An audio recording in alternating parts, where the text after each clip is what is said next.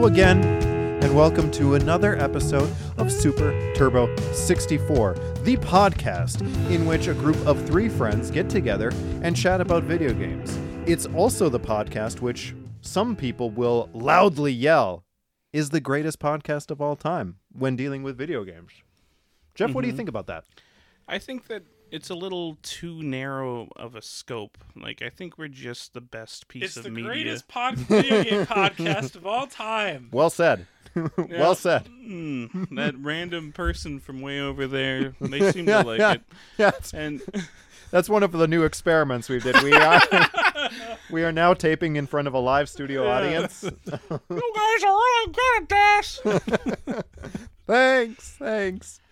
But no, in all seriousness, the first batch of experimentation is we are recording in the living room. Yeah. Cue dramatic serious. music. We seriously have to get a soundboard. We should. That would be so much fun. I would abuse the privilege immediately. Worth. Yeah. Maybe that'll be a goal for us for next time. Get a soundboard going. Yeah. In the meantime, I'll just have to, make noises. And There. we all That's, will. yeah, that's Mouth noises, my favorite. correct. Right, exactly. Also known as words. Hi, I'm Jeff Ross, one of the hosts here on Super Turbo 64, joined with Jason and Tyler. I'm Tyler. Hi, I'm Jason. So, yeah, well, experimentation aside, it's time to get down to business. The least experimental. The thing we talk about every time. The at beginning of foundation. every episode. Yeah, for real. What y'all been playing? Who would like to start this? I have been pointed to. All right. Go for it, Chase. So, my what you been playing remains largely unchanged from our last session. Isn't that a Quentin Tarantino movie? That's an hilarious joke! Jeff, you're so funny! But yeah, so yeah, last time we recorded, I was playing a little bit of Trails to Azure and Super Mario Galaxy, and I still am, but still the game that has been taking up my attention span the most has been my Nuzlocke run of Pokemon Oh, Moon. yeah. Ooh, how how's many that? casualties? 7. Ooh. 7. But I have a full team of 6 at the moment. That's good. How's How's the balance? it's getting there. Mhm. It's starting to round out. I lost my only grass type the other night, and that was a bummer. But, in typical Nuzlocke fashion, when you are, a big thing is, sharing the run with people. Yeah. So Tell us all about it. I have written down my current team composition and their nicknames. Yes. So, Before you do that, as a Pokemon noob, really, yes. what is grass type strong against? Water, Ding, ding, ding. yeah, that's Ground and rock as well, right? ground and rock as Okay. well. Yeah. Say no more. So, I mean, water, if water is also weak to electricity, so Makes I sense. am working towards getting an electric type, and rock and ground both have other weaknesses. So it's not the worst bit of typing to have out of my team, but it was still a bummer. Mhm. Yeah. Yep, and for whatever reason, the Pokemon's name just totally escaped me which one it was. So I've only written down the ones that are still alive. So The Tontine. The ones that matter. yeah. So my anchor for the team remains my Alolan Persian, and I will let you know. So the original game's Persian is just a cool looking cat. Mm-hmm. Alolan version is derpy as shit. Oh, really? Nice. It looks a lot like Persian, but it just has a very big round head. Huh. It's dopey. It is such a dopey looking Mm. Pokemon. But yeah, so that's Pull my that up, Jonas. yeah. It's Tank is on, what'd you just call me? Tank is on the Tank. case. I'll go with Tank. I was parodying a much worse podcast or whatever. but yeah, so yeah, my Alola Yeah. exactly yeah, Yeah. so yeah, Tyler's got a picture of it. Not That as fat head. What have they done to my boy? My goodness. Meowth gets a really cool new evolution in Sword and Shield, which was way better. But, that's something else. Yeah, so my Persian, Cat Stevens. Nice. A Gyarados, which I just got, that I named Geertrude. So, Gertrude with a Gyarados. That's fun. Thank you. Then my Herdier, which I nicknamed Ladybird from King of the Hill. Nice. My recently caught Igglybuff, so the baby Jigglypuff, which I just named Puff. Yeah. Aw. Yep. That doesn't sound very emotionally attached, Jason. It was late. There's definitely a point at that, like, if I'm playing the game later at night and I catch something, I'm like, I don't Putting know. a lot of pressure on yourself to make the best names. it sounds Exactly. like. Well, when you have the thing to nickname all of them, it's like Yeah. you want, and of course, if you get a couple ones that are really funny, like I don't know if I'm gonna do better than Ric Flair. That's tough. That's so I'm I'm setting myself up for some really tough ones. It's late is a really good explanation and reasoning for how you get people named like Jeff and and Tyler. Just I was late. I just had it. I don't know. dragged. Going on. Yeah. So then there's my Dewpider, which is a bug water type that I named Bubbles. Okay. Just also like Puff, just not. Yeah. At least it's got a name. It does, yeah. And then finally my Mudbray, which is a ground like donkey that I just named Murph.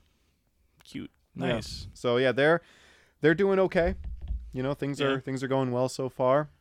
And yeah, we're How many crystals of power do you have? 3, Right on. and I'm close to getting my 4th. So That's the badge. That's of the this badges. game. Okay. correct. Yep. So that game's equivalent of them. So yeah, it's coming along.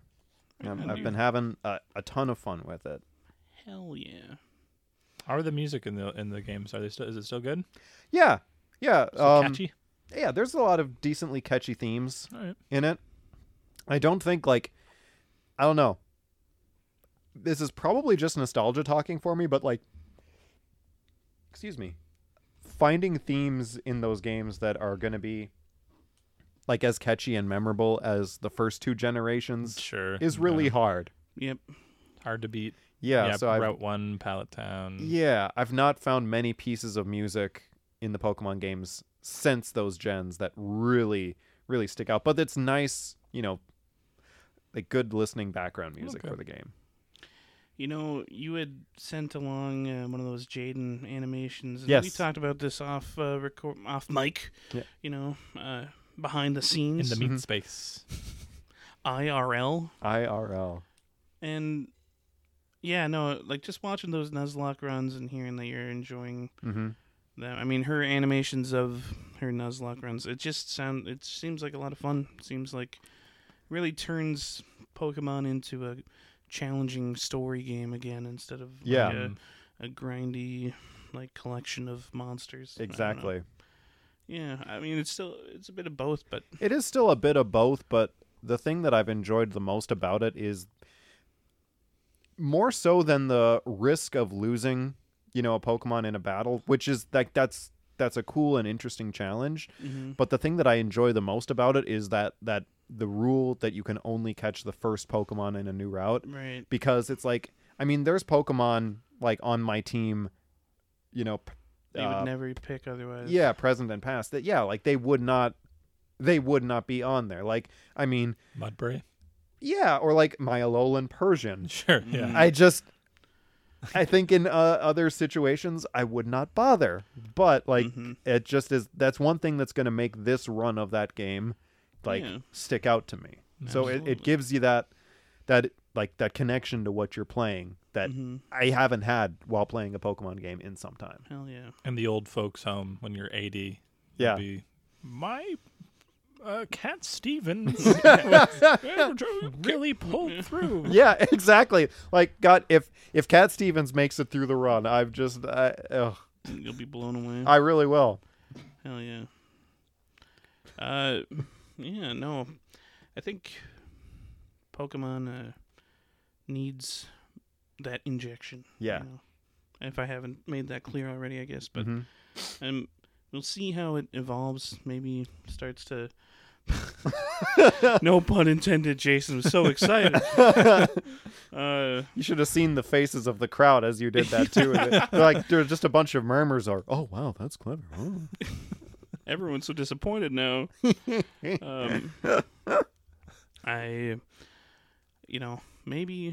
the Pokemon Company, maybe Nintendo, they're gonna eventually make it into a newer experience that, like, the mainstream experience is gonna change instead of just offshoots and whatnot. It's interesting you mentioned that. I had found an article not too long ago. There was this thing within the last couple of years where, like, people were under the impression that Nintendo and the Pokemon Company actually equated doing a Nuzlocke run to being as bad as doing, like, a ROM hack of the game.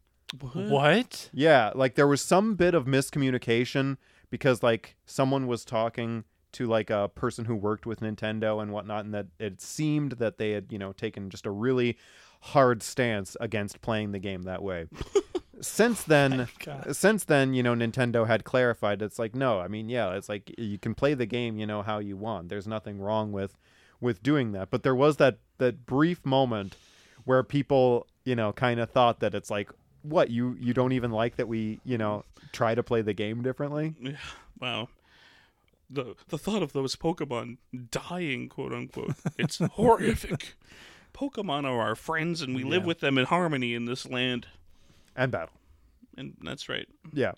They work beside us, play with us, Mm-hmm. and battle. I bet a Magikarp would taste really good. I'd eat one. Yeah. No hesitation. But I'd be worried if I'd, like, cutting into one and it just evolves right in front of me. And, that was the last bit of battle it needed before. Exactly. A little bit of experience. Your Yep. knife was made with a water stone. So your Magikarp served up with some rare candy. Oh no!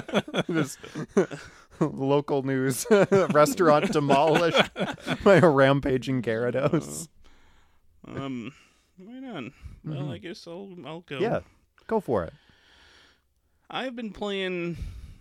Last night I just started Wild Frost. No, 2 nights ago now. Wild Frost, which is another deck builder roguelite. Oh, is that the one that you were talking about on Switch? Yeah, Nice. I was about to buy it. Was that the one that you were talking about with Sean the other day? I think. Well, Andy was the one who had told me about it. And Okay. I think we were both trying to sell Sean on it because we know Oh. he likes Slay the Spire and stuff. Mm-hmm. How much was it on sale for, Tyler? I don't know. $12 maybe. I would, it's the animation itself is worth it already. No, but like it was, it's a $20 game or something on its own. And anyhow, it's pretty cool. It's hard as hell so far. I've only played about an hour and a half or 2 hours, but just getting wrecked by the first regions. Sure. Made it to, but you have, like, it's a card battler. The story is that you're living in like a fantasy world where the sun, it's permanent winter basically. The sun is like a memory, and there's just people come of age in this tribe to go on a journey to try and, like, bring the sun back. And every time you die, you get a new leader, and then so your leader card has HP, and companion cards have HP, and if your leader goes to 0, you die, you lose the run. Okay. So, like, you can sacrifice your companions to body block for you if you need, or you can, like, just For the greater good. yeah, you pick. I'm like, am I gonna be like a frontline leader? Am I gonna be like a healer or something But yeah, I don't know. It's a neat little aesthetics and stuff where you have, like, elementals where, like, the berry people and the mushroom people or something, and those are like heals and poison or something. That's cool. Yeah, it's a nice visual stuff. Other than that, I got really Marvel Snap pilled again. I kind of powered through towards the end of the season. I got I ended up putting a lot more time in than I would have guessed I would. Sure. And yeah, I've been enjoying that still. It's now I was just telling Tyler as it seems that my off meta deck is a little more meta now with Nebula, Yeah. where I had been playing a deck purely of Guardians of the Galaxy character mostly, Sure. and then like a couple that would help them because there's only so many or whatever. You need a deck of 12 cards, but you just like trying to guess.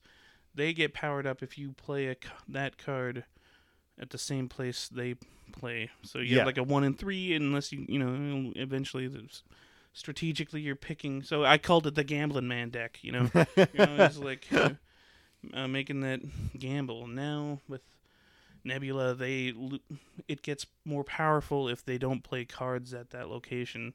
So you can kind of goad them into playing a card at a certain location and then just power up your other cards that way. That's cool. Yeah, it's a neat little synergy. But, yeah, I don't know.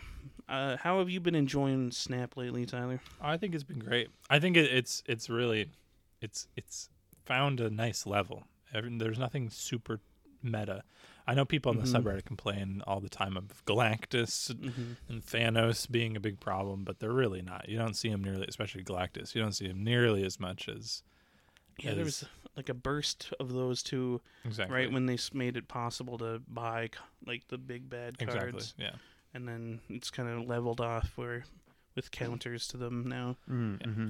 Now that the Shuri, Red Skull Taskmaster meta has been nerfed into the ground. Well, not nerfed into the ground, but has been nerfed enough where it's not so overpowered that you have to play it or something. Gotcha. That helps. I'm a Cosmo. Cosmo is a Cosmo. Cosmo and Cerebro all the way. Hell yeah. Just deny whatever they're trying to do. It's Right fun. on. It's definitely one of the benefits of a card game that is in a digital space. Because like it's rebalanced all the time. Exactly, yeah, and you can find out if something doesn't quite work. Yeah, you can make slight changes as opposed to say your traditional card games that editions go out of phase. But if for whatever reason if something is broken, it's probably going to be broken until the next edition. I'm interested to see what other digital card games take inspiration from this, because Hearthstone has so many different cards. Yeah. And Snap is only working with, I don't even know exactly how many cards, but it's a very limited number. Yeah. And they don't release new cards all that often. Mm-hmm. They release new variants, but that's just reskins. Right, exactly. But I like that more limited number. That it makes it, it makes it more intuitive, I think, to build a deck around certain anchor cards, really. Exactly, especially because you're also dealing with, a much smaller deck size. Like you said, you have a deck of 12 cards, whereas opposed to most, your typical trading card games, you've got a deck that's maybe about like 45 to 60 cards. Yeah. Granted, in most of those games, usually about a third of that deck is used for whatever energy equivalent you're using. Yeah. Right. But, that's still 30, 40 card decks.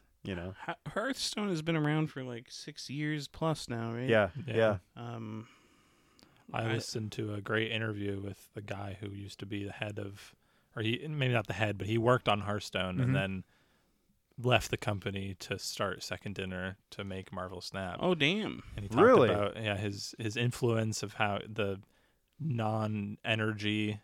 They went to like a Gen Con, I think, a board game convention. And there was some little indie board game there that had you get one more energy every subsequent turn, and that changed the whole game really from now on out.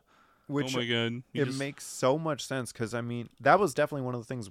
I only played Hearthstone for a small bit of time, but that was one of the things that I always thought was super cool about it. Yeah, for sure. Back when we used to play Magic, building decks and whatnot, it was always a bummer having to, dedicate a third of my deck to boring cards. That's exactly what his point was, is that so much has to be land. Right. And if you just only are drawing lands, what else are you going to do? Yeah. I think he also worked on the WoW TCG. Okay. And with WoW, I think you can sacrifice your cards to become energy, basically, which okay. is interesting, I It's a guess, cool in its mechanic. own way. But the 1 energy every turn, that really, that's a game That changer. definitely really. defined Hearthstone in a sense. Exactly. Yeah, no doubt. And Snap uses that mechanic as well, of course. Both use it very well, I think. Mm-hmm. Come on, DC. You're They have it's announced slated. a card, like a digital card game. Oh, Did you guys wonderful. hear about it? Okay. It's like That's just looking at some of the cards that they've shown, it already is more complicated than Of Marvel course. Snap. And also, like, they're not sticking to just like purely characters or something. Like, I've seen Batarang and like the Batcave and stuff. Oh, so it's like a more traditional collectible card, trading card kind of. Seems that way. okay. But like, I mean, with Snap, it's 99% characters in one jet or two. You know what I mean? Like Right. weird little, like a machine, Cerebro. Sure. But yeah. there's some like Kryptonites or something will be in Gotcha. the DC one. But I mean, depending on how that's implemented, it could still work out really cool. But that's Yeah. another one of the things that Marvel Snap really has going for it is every card, like you said, with some exception, is a character. So it's like Recognizable. yeah, Yeah. it's recognizable. I mean, oftentimes you're able to put some of your favorite Marvel characters in a deck. Branding. Exactly. Yeah, that is nice for people. That's right. That's right. I mean, Marvel has to have more characters than DC, right? Like, DC just seems to keep redoing the same Batman stuff, and you know? Superman. And that's it. Right. That is definitely, yeah. I mean, they've both been around for. I mean, DC's been around for a little longer. Yep. But yeah, I Yeah. mean, I'm not sure it's not a huge difference, but I don't They have more recognizable characters at the very least. Yeah. Harder to say now since the MCU has gotten so big. That's true. Yeah. I mean, there's still. Sorry, Marvel has more recognizable. That's what I meant. Yeah, no, that's I'd definitely say that. Yeah, at this point, that's Right. that's Like definitely a true. wider variety. Like once you get into like Green Arrow and Green Lantern or something, and like where do you like? Suddenly, people are like, Who the "Who's hell is that?" this Yeah. guy? Yeah, But especially because I mean, most of DC's attempts to match Marvel's just saturation of stuff Mhm. has not historically been working out. So that people they haven't had the opportunity to like familiarize some of their characters the way Marvel has had to. I mean, like even a little over a decade ago, most people, even like, comic book fans, would not have known shit about the Guardians of the Galaxy. I didn't know who they were before the movie came out. Neither still did haven't I. even seen it. Neither did I. Yeah. and they're video games. Like DC, I don't know why. It's the same as their movies though. Like they're like Marvel has taken the middle road.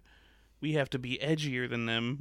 Either you go lighter or darker than the middle, I guess, Right. or you just do the same thing but with different characters. And they went the darker road, and same with the video games, where like Yeah. you have Marvel v Capcom versus like Injustice or something, Right. or like I guess the best comic book game series is definitely Arkham games, right? For sure.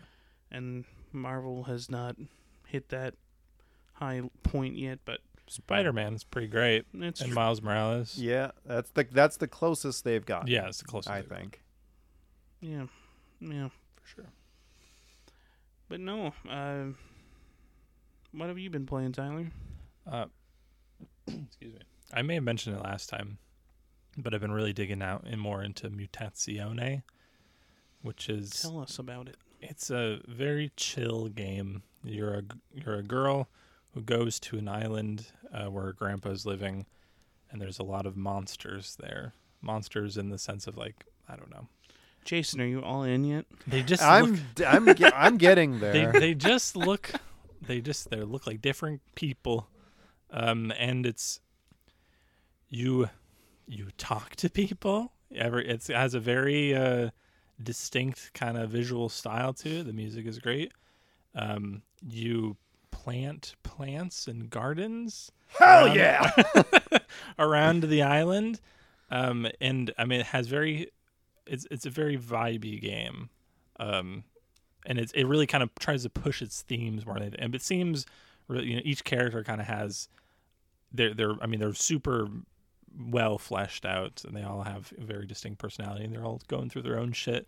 But it kind of seems like, you're there to deal with, something in your life. So there's a lot of, themes of loss and depression. That's my And shit right there. It's very good. Yeah, it's super, super chill. I mean, there's no timed anything really. And yeah, the gardening, tending mechanics are, I mean, it's overblown for what it's really worth, or for what mechanical worth there is in the game. You just walk around talking to people. That's really all it is. Playing this on PS4. PS4, yeah. Mutazione. Yep. Mutazio. Fascinating. This requires further investigation. Yeah, it sounds. I finished. I think last time I had finished Coffee Talk. Oh, So I was just yeah. moving on to the next Mhm. chill game. And Mutazione was the next one. I think Yeah. next up after that will be Untitled Goose Game, maybe. Mm, Oh, nice. Great game. Yeah. It's a shorty. Yeah. That's what I've heard. Nothing will top the relaxing game, A Short Hike.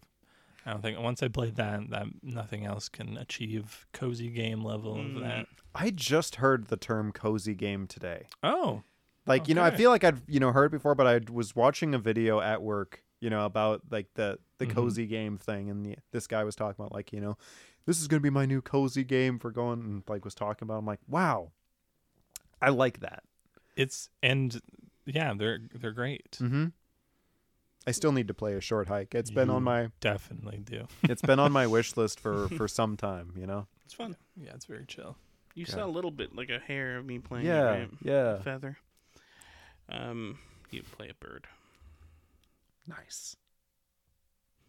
Thank you for the indulgence. Yeah. Nice. Yeah, it's been fun. Cozying out. Do you? Try my best. I could just see on your face. I do not like that. But like, what is Do you? Is it just me, or do you guys have like? All right, I've got games where if I feel like I'm like you play them at the same time in the sense like these are my active brain games and these are my passive brain games. Yes. Yeah. I mean, I started Final Fantasy VI as a passive brain game. Yeah. Anyway, and Marvel Snap has kind of become my passive game passive brain game. I'm in passive brain mode right now. Big mood. I had a very similar thought about this recently, where for a long time the Trails series were my active brain game. I'd just get like really like, deep into them. Yeah. But just as of now, I'm treating them more as my passive brain game. Like they're my cozy game. Cozy game. Yeah. So like, I mean, they're long games, the pacing is pretty slow, but like, and there was a period of time where depending on where I was in the story that would bug me. But now kind of treating them as just kind of like this, I don't know, it's like this little anime campfire that I can just like snuggle up to. And it's just like, yeah, Sounds pretty cozy. it does. It does. And it's just, I don't know. It's taken an experience that I already really enjoy, and it's just kind of put it in a good place for me. So now I don't feel like that sometimes pressure to get the game finished. Yeah. That's got to really factor into you actually finishing the game or not, though, if you don't put pressure on yourself. Right. I felt kind of similar with Dragon Quest XI. Yeah. It's you shift your brain into it's a passive game. Yeah. You can just soak in all the atmosphere. Yeah. I mean, since it's Akira Toriyama, right? Yeah. And just the character design and the world design is just cheerful It's to be so in. good. Yeah. Now, see, yeah, I like I did not fully finish Dragon Quest XI. I got really, really close. I'm only about a few hours, 3-4 hours in. Okay, yeah, and I think there was a period of time where I was like making it too active brain game, and it got like something else came out, and like I just couldn't put the attention to it. But I feel like I have been thinking about it recently and wanted to kind of like dip back into it, and especially as like a passive. Just because, like you said, there's atmosphere, there's stuff to it, just kind of kick back and enjoy with. Man. It's not quite a podcast game, where you can put a podcast on in the background. Yeah. But it is, there's levels, podcast game and then cozy game. Yeah. Is cozy game halfway between that and whatever? We haven't coined a term for the farther side of the active brain games. Sure. Yeah. But what's the opposite of cozy? Is uncomfortable. I have a folder on my PS4 called Uncomfortable Games. So it's Crash Bandicoot Collection, Sifu, and I can't think of what it's called right now, but it's the one where you're in a cabin. It's a deck roguelike card game. Inscription. Yep. Man. That is... You were ready with it, because I was thinking uncomfortable is the opposite of cozy. Yeah. But you have already thought of that long ago. Yes, and I sure do. Incorporated that into your organization system. I would definitely, for me, like uncomfortable games, like as much as I've enjoyed it, I would put Elden Ring in there. Yeah. Elden Ring or just Souls games in general, because even if there's a lot of like cool stuff to explore at your leisure, everything is out to like really, really murder you. It goes ham at all times. It does it's a level beyond active game. Exactly. Yeah. It is. So it is an uncomfortable game for me. Yeah. You know? That makes sense. Jeff? Active game just feels too undescriptive. It also seems like a term that a company would like. EA would like Activision. Yeah, exactly. Yeah, or EA. Just very. It feels corporate. In our newest active video game. Oh my god. Well, I just maybe there should be a better term, but I'm saying uncomfortable game is a level beyond an active game. Yeah. So where you are now. What's your uncomfortable game, Jeff? Like, I would guess. Like, is that maximal brain power or just actually makes me uncomfortable to play? Either or, I guess. I mean, I think fighting games would be at the far end. Sure. Yeah, it's hard to play those casually. Yeah, sometimes if I'll put them, I'll be in the practice room and then it becomes a passive brain game. But yeah, the flow state. That's why. Yeah, because you can do that. Yeah, depending on what you're going for in the game at the time. Yeah, I've been playing a lot of fighting games lately too, but prepping for Street Fighter 6. Yeah, I'm Street Fighter pilled, man. It's too much. I'm Hell overdosing, but you love to hear I'm ODing, man. No, but active games, uncomfy games. I don't know. Like honestly, Wild Frost was like, I really have to stop and think. Like, oh man, like I am losing and it is not going well. You know what I mean? Yeah. Like it's so that's sort of uncomfy. It's not. It feels more like a puzzle game sometimes. You Sure. know? I mean, do you think one can slowly kind of become the other? Yeah. Especially as once you start to learn the systems, and it could eventually become your podcast game in time. It absolutely could. Now, I feel like for you, Outer Wilds is a cozy game. 100%. It is not for me. It is an uncomfy game still, as I don't want to ruin it for anyone, but it always feels like I'm running out of time for some reason. You embrace the death. It's gonna happen. Yeah, but no pressure. It gets to be. It takes a while. Keeps happening. Anyway, why don't we take a little break and we'll come back with our part 2 of the episode and get into our patented game topic of the day. The meat. Yeah, be right back.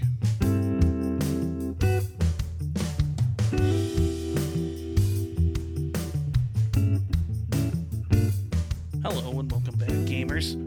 TM.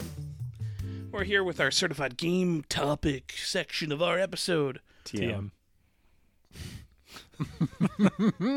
What's it called when you have like a Pokemon move that you can teach another Pokemon? TM. Thank you. What are your initials, by the way? TM. All right. It's all making sense. It's all good. All the pieces are coming together. I still don't understand. I'm gonna have to write it on the wall about 1,000 times. Good thinking. Maybe circle it in books. Yep. Mm. Yep. That's what all the completely sensible people do. Do you think Jim Carrey had a hand in the script for that? And that's In number 23? yeah. I don't know. No, back then, no.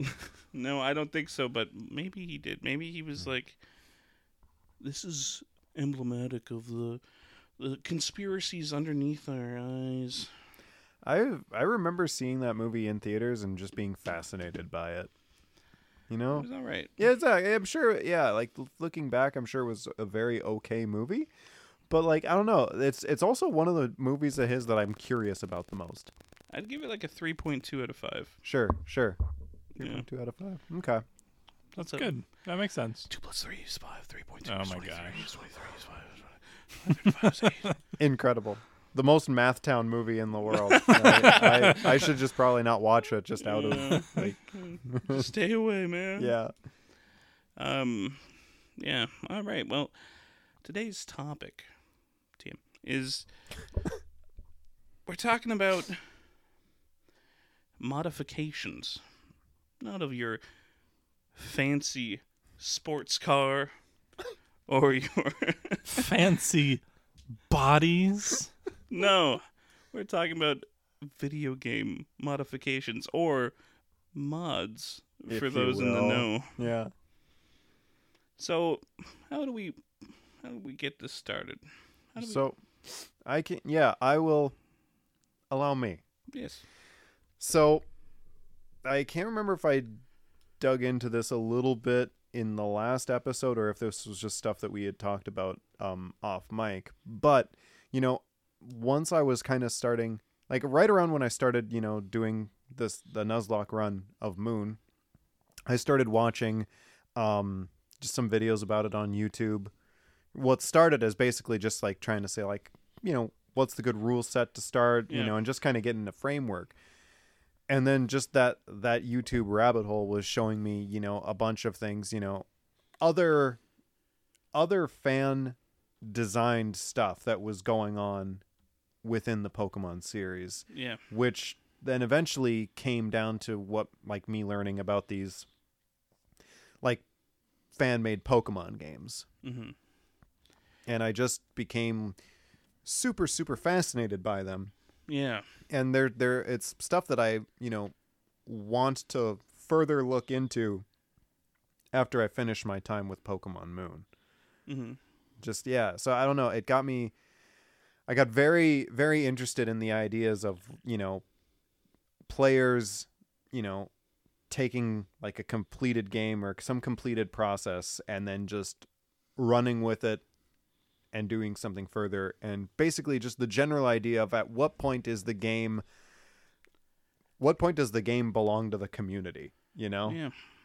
Immediately upon release is the answer to that.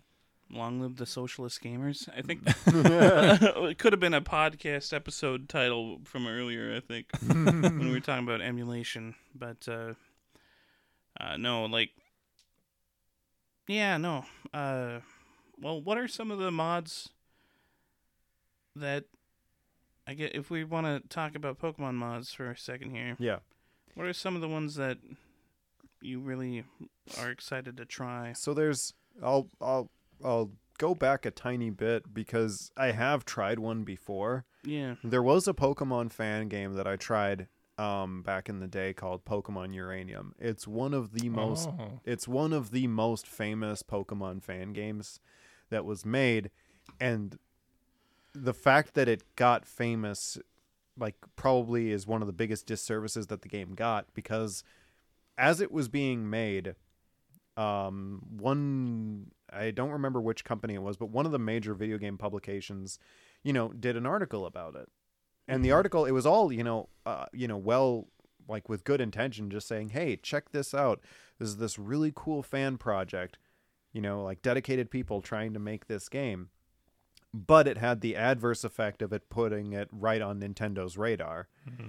And so, like, right as the game was basically coming out, the developers got a cease and desist order. Mm-hmm. Of course. And so pretty much right upon release, the developer of that fan game, basically had to, cut his ties with it, just, not continue to do anything with it. I mean, since then, the game it's been out, it's out, it's available. People can get it if they know where, Yeah. And there are still people who, like outside people who have continued to work on the game, like patch it, add more stuff, like kind of criminals, if you will. Well, I mean, in Nintendo's eyes, I mean, kind of, yeah. And these cool criminal guys, is there a way I can join them? No, with Uranium, I remember taking a peek at that. I think you showed me some of it. Yeah. And if that's like a full-on fan game, right? It is. That's beyond a mod. It's exactly. Yeah, I mean, it's like it went above and beyond what most fan games did. It created a bunch of like completely original Pokemon, added a new typing, had a completely original story that, was beyond just your normal get all the badges to be the best there ever was. Like there was a lot going on in it. And if I were to put on my fat cat hat, if I were to adjust my monocle and mustache, I would say that perhaps because it's completely new content with my product's name on it, I could see how it could compete with my upcoming Pokemon game. Which, I mean, that is definitely, I can understand from that standpoint, but like, all of these fan games, pretty much, they're always listed like, hey, this is completely a work of, just this isn't ours. Exactly. It's free usually too. Yeah, always, it's free, and it's just said like, this is something that we made just because we love these games. I mean,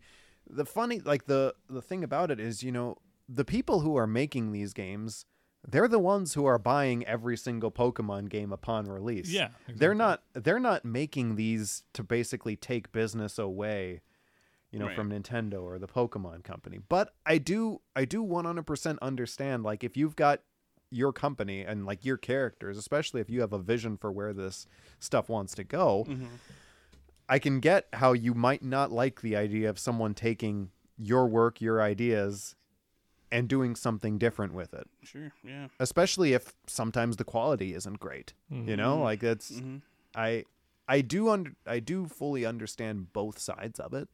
Yeah, and it becomes a gray scale of morality. Yeah.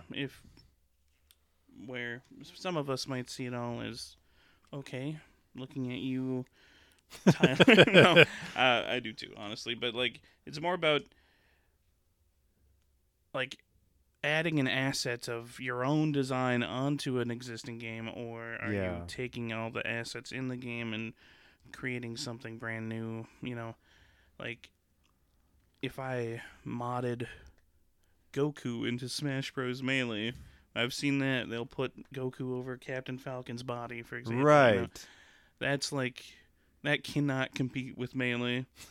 That's not, I mean, I guess maybe, like, fun, like Toji or something studios could be like, you can't use Goku like that, Right. Or you can't, don't fuck with our programming, or a lot of the time it's for like Nintendo, it'll be like, you can't redistribute our ROMs or ISOs or right. Things like that kind of make sense, but it's just so, in so many other industries, the closest thing to modding is, things like fanfic or short films that that you see on YouTube, or just animations that borrow the characters and whatnot. And nothing's wrong with that. No one has any problem really with those. Exactly. People are fine with those being a thing. So Right. I remember there being a few years ago, there was this really popular fan-made like short Power Rangers movie made. Like, basically, it was just like a trailer, you know? And this was not necessarily right around when like that live action reboot movie came out, but it was around enough the same time. But like, I do not remember anything about them like getting a bunch of cease and desist orders for just kind of making this fun passion project about stuff that they, you know, cared about. I mean, you don't make something like that unless you're super committed and passionate about the series. And I hate that I've somehow put on the devil horns, but it's not about whether the creators of these mods are passionate, so to speak, which I don't think anyone could deny. Right. It's more about creating a product that will take the attention away from other games. Yeah. That Which, you're making. Right. And exactly. I definitely can, like I said, I understand like the company's standpoint from it. They're worried about the people playing the games, not the creators. Exactly. Yeah.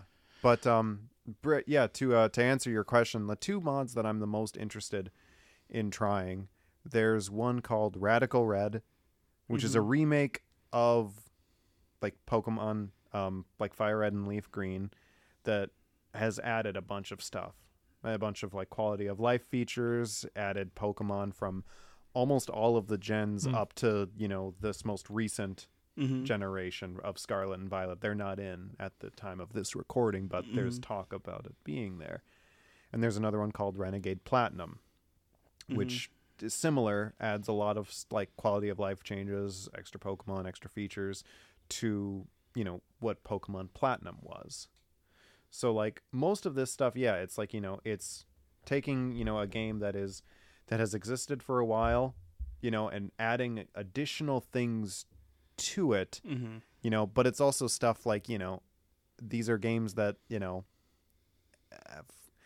abandoned isn't the right word, but you're not seeing them being done.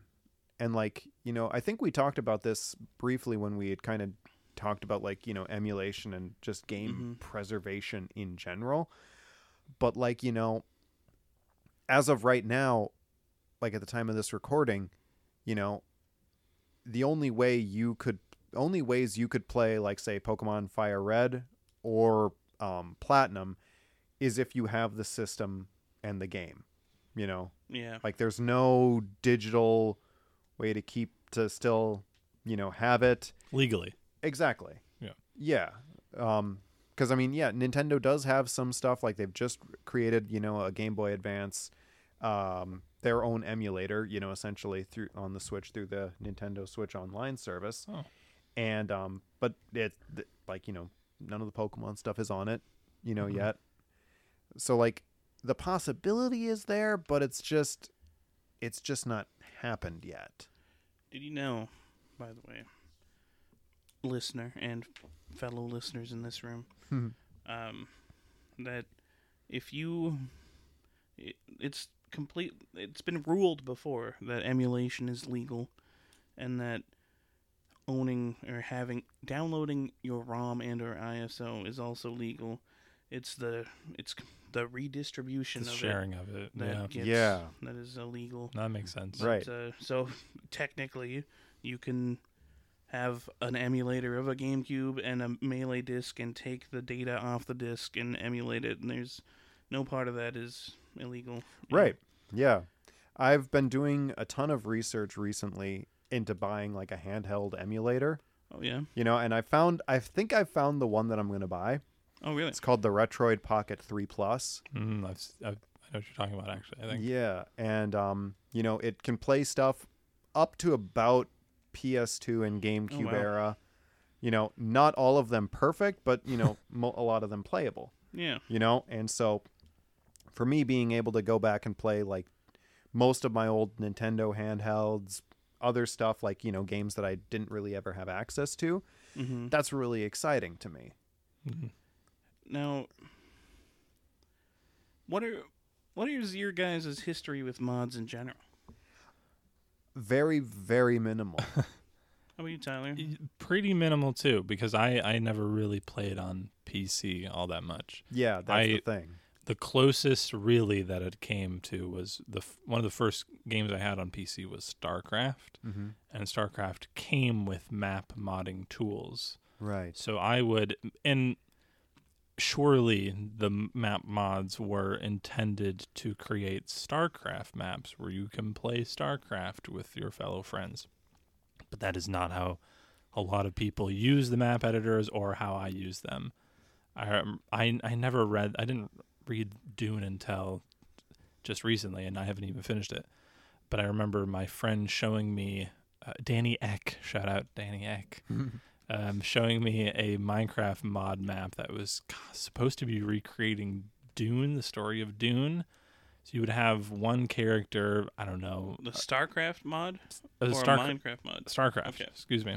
Where, I don't know if you're familiar, but you'd be a ghost, just a normal unit, but they would buff your stats, and you'd have money, and you could buy stat upgrades, and not how StarCraft is meant to be operated at all. And I would do something very similar when I made the map.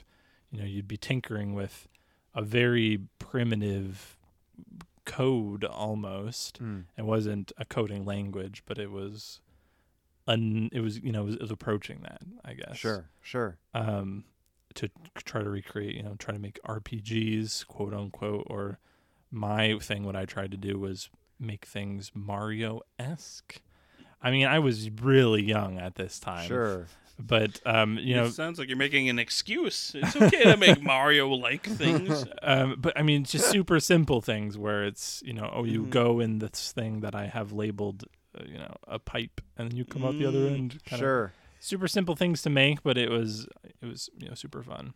And I didn't really have internet access, so I couldn't download other people's mod maps. If I wanted to, I'd have to put it on a floppy disk from the computer that had internet access. Excuse me, and move it to my computer. Sure. But that's really it, honestly. I remember when Skyrim came out, I really wanted to get it on PC. Sure. Because I had heard so much about Oblivion and the modding community in Oblivion. And that never happened, unfortunately. Right. And that's like, I wrote in my notes, I mentioned, like, just, Bethesda. Because, like, whereas we talked about Nintendo briefly, and they're really kind of their antagonistic stance against, people, making mods or doing anything with their games. But whereas you have like a company like Bethesda, they're super into it. So much so that the special edition, or whatever the hell it's called, is more or less taking mods that people have made and putting it into their official game. Exactly. And then they charge for that. And then they charge for it. But I mean, regardless of the ethics of that, the I don't know what the exact word is, but the spirit, right? I mean, they clearly are all about modding and have been a fan of it since the get-go. With the community instead of exactly. Yeah. And even going farther back than that, I mean, id, or maybe they weren't id at the time, but Doom 1 came with modding tools to create Doom maps. Right. And that was a huge, I mean, that, Yeah. It used to be, I remember as a kid trying to research how I could get into the video game creator community. Hell yeah. Or as a profession. And back then they would suggest, to have some experience in modding under your belt, or create a whole other game or a whole, expansion basically from modding. You can't do that as much now.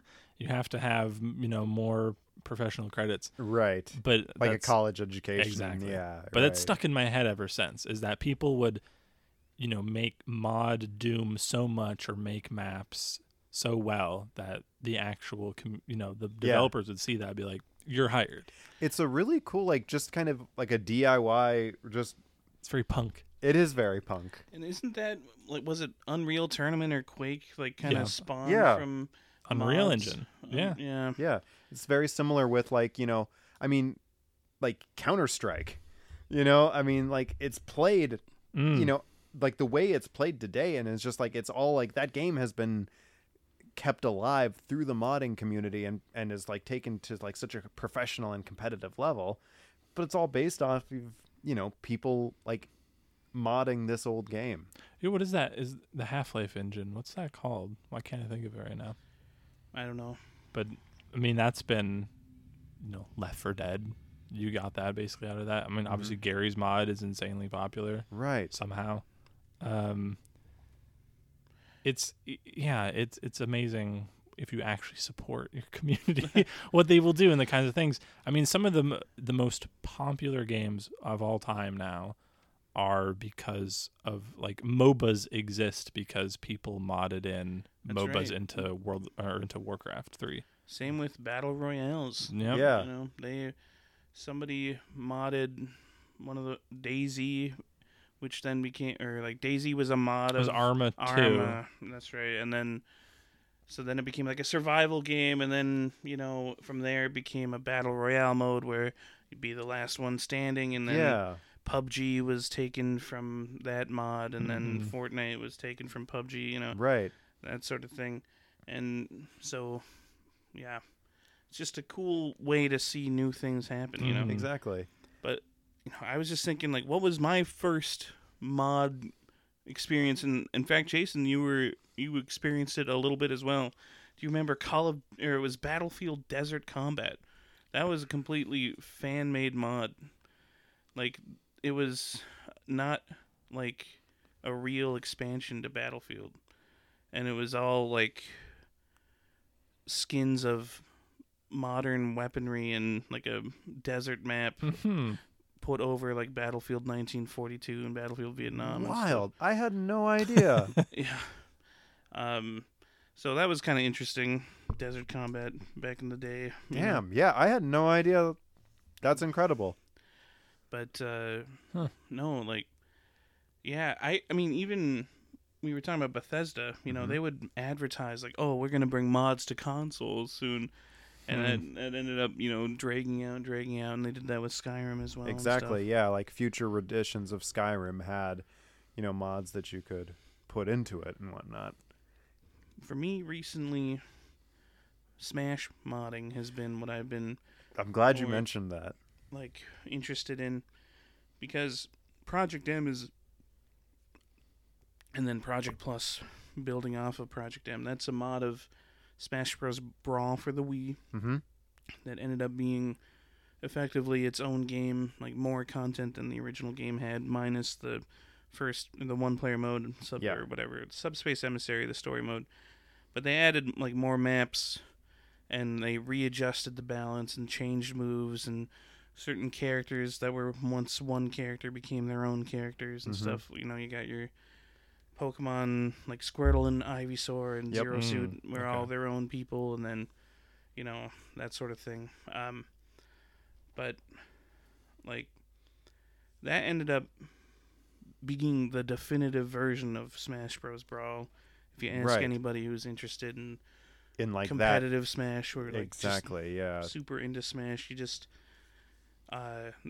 Brawl had anti-competitive mechanics in there, including like they made it difficult as hell to combo at all, where you would simply be sent too far for a follow-up move. The character balance was totally topsy-turvy, where there was broken characters like Meta Knight at the very top, where just like one frame up air with 5 jumps. How do you live that? I don't know. Anyway. Exactly. And they also had, you know, those mechanics like where you had that chance to like randomly trip and the fall. pratfall. Yeah, and it's like, and that's another thing. I don't wasn't my intention, you know, to use this episode as an opportunity for me to beat up on Nintendo. Go ahead. But they deserve it. But like, you know, they take Melee, you know, which Melee is not my favorite in the Smash Bros. Series, but it is incredibly good.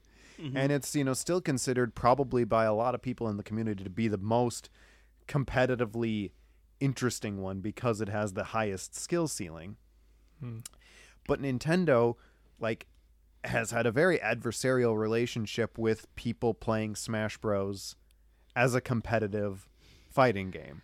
Yeah, there was a time where, I mean, well, speaking of Project M and Plus, Nintendo ended up like making it so that you can't post tournament footage of those games on YouTube without getting like a cease and desist and shit. Right. In the past, they've been pretty against you posting like Let's Play or just like stuff regarding their games. That's right. Anyway, It's not even that long ago that they started allowing you to stream Nintendo games. Yikes. yeah, But sorry, I mean, yeah, but with like competitive scenes, yeah, they were not into that. And then they like dipped their toes in, and then the scandals happened, and right. But like the thing with Melee, like it had time to build into this super competitive scene because Brawl and Smash 4 were neither of those were competitive minded in a sense, like from Nintendo's point of view. Right. And so they end up just working on the same game over and over. And there were Smash 4 tournaments, and there were Brawl tournaments, and then, of course, the Project M and Plus. Yeah. But speaking of the Melee mods, though, like I ended up getting the 20XX tournament mod for Melee 2, which will turn off, like, the stage transitions in Pokemon Stadium, that sort of thing, or they'll make it so that you can instant rematch and whatnot, or they'll just disable non-competitive. You can mess with it in the settings, Sure, but you can disable the non-competitive stages, and stuff like that, so you don't accidentally start on, Poke Floats or something. Thank God. And of course, it also unlocks everything, which is nice. Yeah. That sort of thing. I don't know. So those are fun, the mods and stuff, and I getting into PC gaming a little more, and I was looking at like Isaac mods, and there's been like an entire that whole Anti-Birth. Yeah, that whole expansion. Yeah, right? It was a fan-made expansion, and then that got wrapped into Repentance, which is the final version of the game. Yeah. Where, Nicholas and Edmund ended up...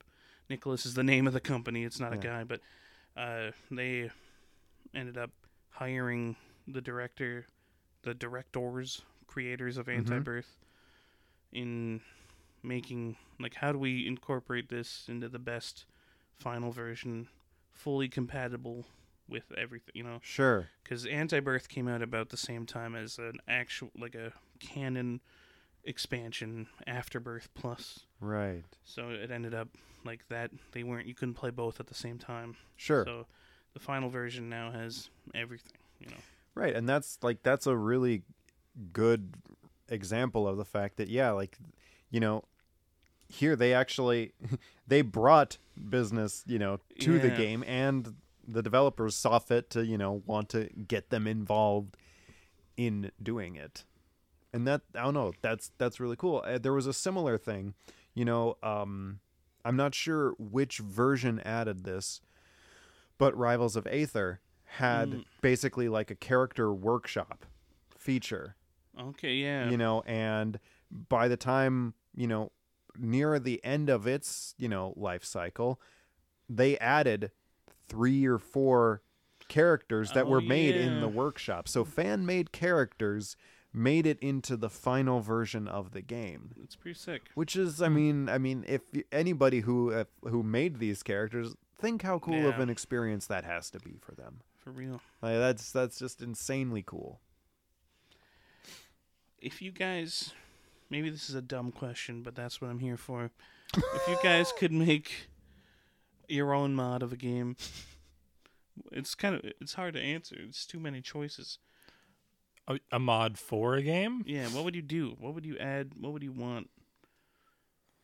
I really should dip my toe more into the Skyrim modding community, because I feel like a lot of what I might want in a game is sitting in the depths of Mod Nexus or whatever. Oh, I see. It's out there already? It's already possibly. been done. We were talking about before in Meat Space that Sky Oblivion and Skywind are going to be coming out eventually, which is just Morrowind and Oblivion modded into Skyrim. Pretty sick. And that seems great. I've never played Morrowind before. I always Neither have wanted to, but that seems like a perfect way potentially to work your way into that. Mm-hmm. And I don't know, maybe that's it. I've always wanted, like I said earlier, I've always wanted to mod Skyrim myself. So maybe he would be trying to mod for Skyrim. That'd be cool. You know, your question is something I've been asking myself a lot recently. Yeah. And I don't know, maybe it's just because it's on my brain, but Pokemon would be fun. Mm-hmm. Because like those games and that series is something that, you know, is so near and dear to me, but I'm able to look at it with a lens of stuff that I think it could benefit to have, you know, because it's also a series that, you know, sometimes we'll take one step forward and two steps back, you know? And you know what? It's a dark path that I've possibly already started. I found out kind of how some of these like fan games and whatnot can be made. And basically what you do is like, you know, you would buy RPG Maker off of Steam, and you can install tile sets and stuff into it, like from the Pokemon games. So using RPG Maker and some of these tile sets, you can effectively make your own Pokemon game with like little to no actual like coding experience. As someone who's used RPG Maker a lot, I can see how that would be. Yeah, I mean the way that battles system is already set up, it just makes perfect sense. Right. So I mean, there's a YouTube series that I started watching that, you know, talks about how to basically make a Pokemon game in RPG Maker.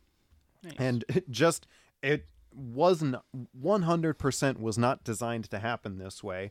But, you know, at the day of our recording this, Today, you mean? yes, the like RPG Maker is on sale on the Steam Workshop for like $2. I just got that email at work today. I'm like, you gotta be fucking kidding me. It's meant to be. I know. For real. And so like I thought to myself, like, man, is it like, I mean, I've debated, you know, tinkering with RPG Maker just for the hell of it, you know. Do it. Yeah, and so now I'm thinking to myself, like, I've got, like, the opportunity could be there, and, like, hell, I mean, obviously I don't really fancy myself as someone who's going to, you know, make a fully fledged, you know, Pokemon fan game or mod, but, you know, the idea to, like, mess with this and to help possibly, you know, get an idea of, like, making an RPG or just to at least fiddle around with the idea is extremely fun, you know? Certainly. What about yourself, Jeff? No answer. I don't know. I keep going back to fighting games. I keep thinking, like, what if I, you know, rebalanced an old fighting game or something like that. And I remember you had shown me that one, like, Turtles versus DC or something game. And, like, that Justice League game from the Super Nintendo was so, like, janky, but like you know, just a piece of my childhood, you know. Yeah. Same with the Turtles game a little bit, not as much, but like it was sort of a lost gem that Jason recovered for me in a sense. Exactly. By finding it. I had forgotten all about that. We still need to download that and try it. Absolutely, I would love that. Yeah.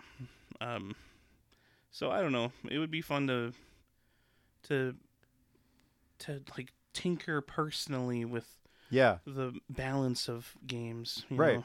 And that's the thing. I don't know.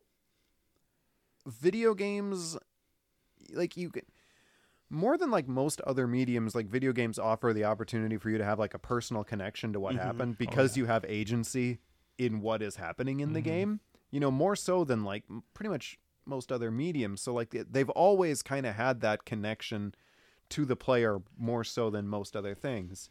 So like giving people the opportunity to actually like immerse themselves even more into that.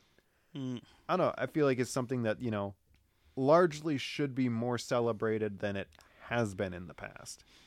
That's right. I think there is a passionate mod mentality, mod with a D, mod mentality on like Steam and stuff like that. But Yay! You know who we have to thank for all this? Fucking Mickey Mouse. Yeah. Mickey Mouse and Disney are the reason we have terrible IP laws that stop all these characters and situations or whatnot from going into public domain. That's true. They keep extending it, right? Yep, they shouldn't be able to. As far I've heard that the rubber hose version of Mickey is about to go into public domain. Oh like boy! They weren't able to hold off long enough. We get Steamboat Willie style, unofficial Mickey porn now. Instantly, it's gonna happen instantly. You know, Winnie the Pooh, like exactly the month Winnie the Pooh became public domain, they made there was already a movie out. I know. I refuse to watch it. You know, because that is exactly the case. Why, you know, certain things going into public domain don't always click with me personally, you know, because it's like, you know, turning making a horror movie out of Winnie the Pooh is just hits me in my childhood. That's how you move the genre forward. You gotta break a few eggs. Is Superman gonna go into public domain? I mean, he's maybe the oldest active superhero I can think of. DC's gonna hold on to that till the day they fucking die. He was 1935 or something. Something like that. When did Steamboat Willie come out? When was that? 20s? I'm assuming. Yeah. Anyway, I just think we're gonna see Superman porno pretty soon. I hope so. I'm sick of having to pretend it's like Ultraman porn. You know? I get it. You know, wink, nudge. Yeah, blue cape, red suit. Oh, fine. Suit. On my planet, the S stands for sexy.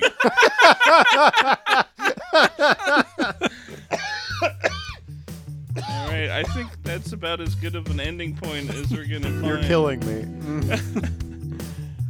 That's incredible. We appreciate y'all listening to our discussion of certified game topics. Yep. And talk about what we've been playing. And I think we're gonna keep going at it soon with more episodes of Super Turbo, more experimentation, more laughs. What room will they record in next? All right. Well, thanks for listening. See you next time, y'all. Bye. Laters.